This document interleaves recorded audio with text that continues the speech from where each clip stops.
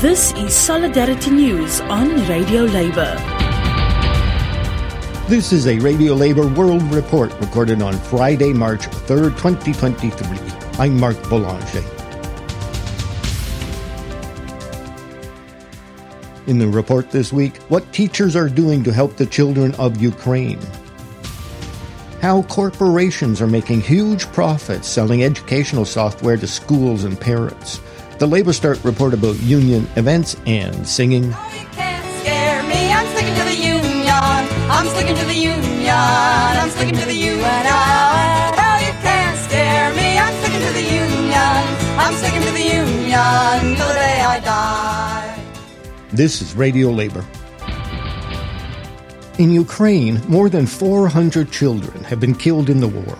Hundreds have been injured and thousands have been traumatized. Many labor organizations have been trying their best to help. One of those organizations is the American Federation of Teachers. The AFT represents almost 2 million teachers, other educators, and other workers. It recently organized a trip to Ukraine to help schools and school children survive the war as best as possible. I talked to one of the people in the delegation to Ukraine, Sherry Obrinsky, about the trip. Ms. Obrinsky is the president of the Cleveland Teachers Union in Ohio. She is also a vice president of the AFT. I asked her about the purpose of the visit and what happened. Back in October, our AFT president, Randy Weingarten, had taken a trip to Ukraine, specifically to Lviv, and had talked with labor leaders and city leaders there and asked them at that time what we could do as an organization to help. And one of the big asks that they had was for generators for preschools and kindergartens in the Lviv area.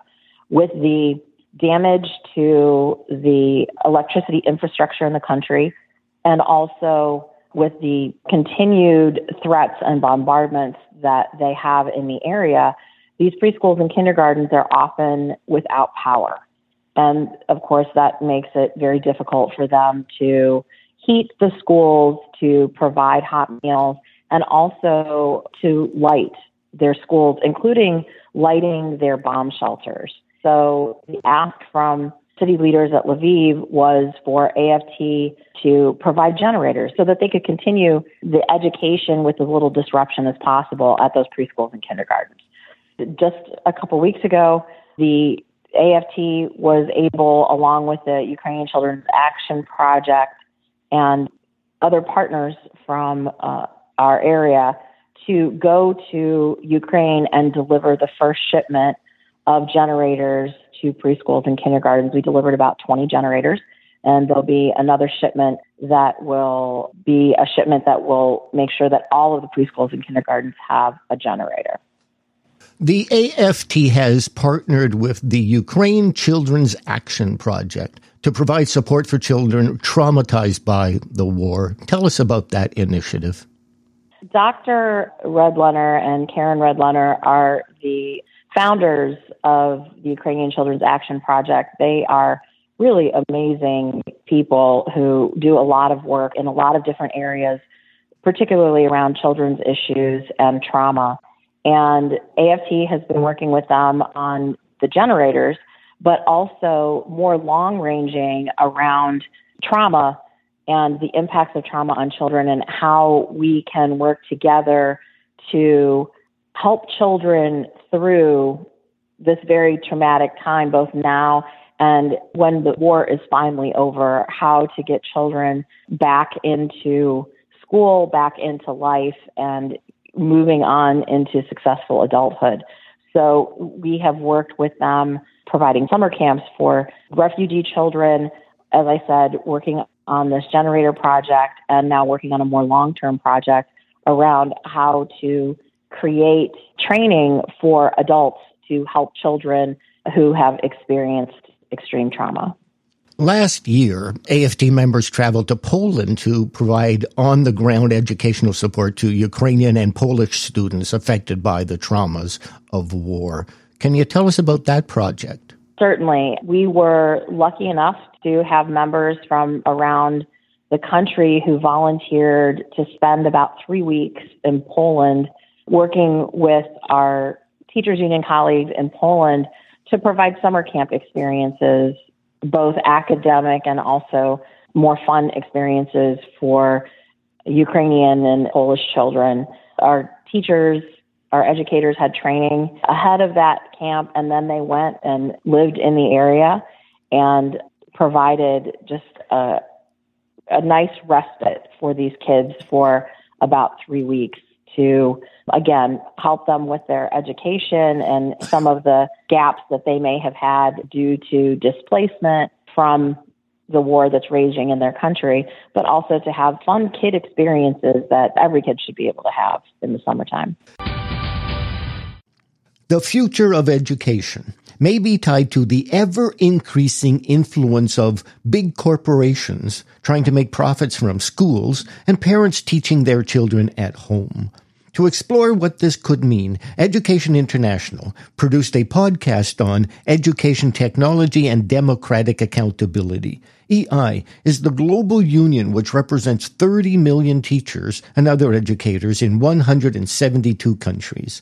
The podcast was hosted by Martin Henry, EI's research coordinator. He interviewed Neil Selwyn, a professor at the Faculty of Education at Monash University, Australia. So, Neil, we've been kicking this tech ball around for a while here at EI, and it's with real pleasure that we talk to you about some of the knotty issues here that are really causing us quite a lot to grapple with around democratic accountability and education governance. So to kick us off, when we look at the burgeoning edtech sector, what do you think are the quintessential drivers of profit, and what impact does this have on both teachers and students? Yeah, thanks for that, Martin. I've been looking at this topic since 1995. So it doesn't feel like it's burgeoning. It feels like it's a kind of life sentence. I mean, EdTech has been around for a long time. The main driver, as always, is selling tech to schools and universities for profit. The main problem is that selling tech to schools and universities is not particularly profitable. So I think one of the main outcomes of this is that we get shoddy products. We get low quality tech, low quality systems. I remember doing interviews before in the new Labour government in the UK when they had a big push for the National Grid for Learning. We were talking to a big tech company, and he just said schools are the easiest customers to sell to by a margin. They never question anything, and they put up with kind of substandard software because they want to pay less for it. So that's my concern at the bottom end. I mean, and also that schools and universities are being sold tech that's often not very well suited to education. Systems and software and devices that are developed for business. You know, PowerPoint is designed for business boardroom pitches. It's not designed for kind of primary school kids being creative. So that to me is some of the main concerns. It's profit driven and it's shoddy technology. It's tech designed for business, and actually tech that doesn't often work as it should do. I think now you're right. We could call it burgeoning. Things have changed in the last 30 odd years that I've been around. And the ed tech market now is dominated by big tech actors. It's no longer very small, bespoke education companies. We've got the Googles and the Amazons and the Microsofts and everybody else involved. But again, I think these companies are mainly involved in education, perhaps as a loss leader. They're not making squillions of dollars from this. It might be part of a kind of total market domination. You know, we've got communities, we've got hospitals, we've got, you know, domestic consumers, we've got business. We might as well have schools as well. Back in the day, some of these companies used to talk about schools as a great place to kind of groom future consumers. You know, you get kids used to using Google at 5. They'll use Google products when they're 25. And there is also an element of, you know, corporate social responsibility. It feels good to be involved in education. And, you know, lots of these companies, big tech companies, do think they can make a difference and change the world. And the other thing that's changed and makes the market burgeoning is we do see a lot of much smaller scale chances, might be a word I'd use. I'm not sure if that translates to every country, but kind of fly-by-night companies that see an opportunity or a niche where they can make a little bit of money around the edges. You know, Uber has dominated the taxi market, but perhaps we can make money by being an Uber for education. Here with his report about union events is LabourStart correspondent Derek Blackadder. This week, our top stories section included links to coverage of Google workers' organizing successes in Japan, attacks on the Yemeni journalists' union's leaders and headquarters, and the impressive work Peru's unions are doing in organizing for a new presidential election. We also carried stories detailing the developing national scandal in the United States after a New York Times expose of the exploitation of migrant child workers in a wide range of industries. We also covered the arrests of striking steel workers in Iran and why police are harassing Turkish trade unions even as they continue to mobilize their resources and members to assist in earthquake recovery efforts. On our Working Women page, you'll find news about planned International Women's Day events for next week, organizing successes by sex workers in New Zealand, and a new report detailing the extent of workplace and societal gender inequality in Fiji. Stories appearing on our Health and Safety page and Newswire this week included the news that transgender journalists in Pakistan had been attacked and work under continuous threats of further violence. We also covered complaints by isolated Australian workers that the food provided by their employer is rotten and causing them to become ill. The situation is so bad that the workers are threatening to quit en masse. Our current photo of the week is a shot of one of thousands of wage strikes underway around the world, this one in Argentina, organized by that country's Union for Security Workers. As the cost of living crisis continues, so do unions' organizing efforts. This is Derek Blackadder from LabourStart, reporting for Radio Labor. Now here's the New Harmony Sisterhood Band with Union Maid. There once was a Union Maid who never was afraid of the goons and the ginks and the company finks and the deputy sheriffs who made the raid. She went to the Union Hall when the meeting it was called, and when those company boys came round, she always stood her ground. Oh, you can't scare me, I'm sticking to the Union. I'm sticking to the Union. I'm sticking to the Union. Oh, you can't scare me, I'm sticking to the Union. I'm sticking to the Union till the day I die. This Union Maid was wise to the tricks of company spies. She wouldn't be fooled by company stool. She'd always organize the guys. She'd always get her way when they asked for higher pay. She'd show her card to the National Guard, and this is what she'd say. Oh, you can't scare me, I'm sticking to the Union. I'm sticking to the Union. I'm sticking to the Union. Oh, you can't scare me, I'm sticking to the Union. I'm sticking to the Union till the day I die.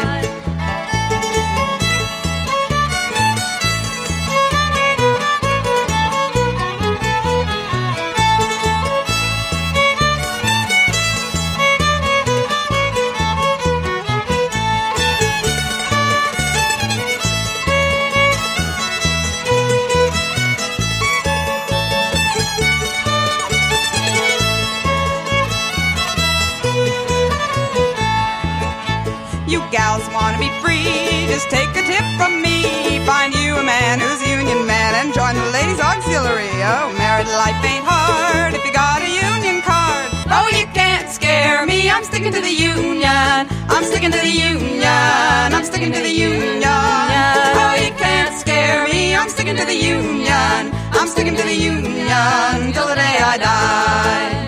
We modern Union maids are also not afraid to walk the line, leave jobs behind, and we're not just a ladies' aid. We'll fight for equal pay, and we will have our say. We're workers too, the same as you, and fight the union way. Oh, you can't scare me, I'm sticking to the Union. I'm sticking to the Union. I'm sticking to the Union. Oh, you can't scare me, I'm sticking to the Union. I'm sticking to the Union till the day I die. Hey!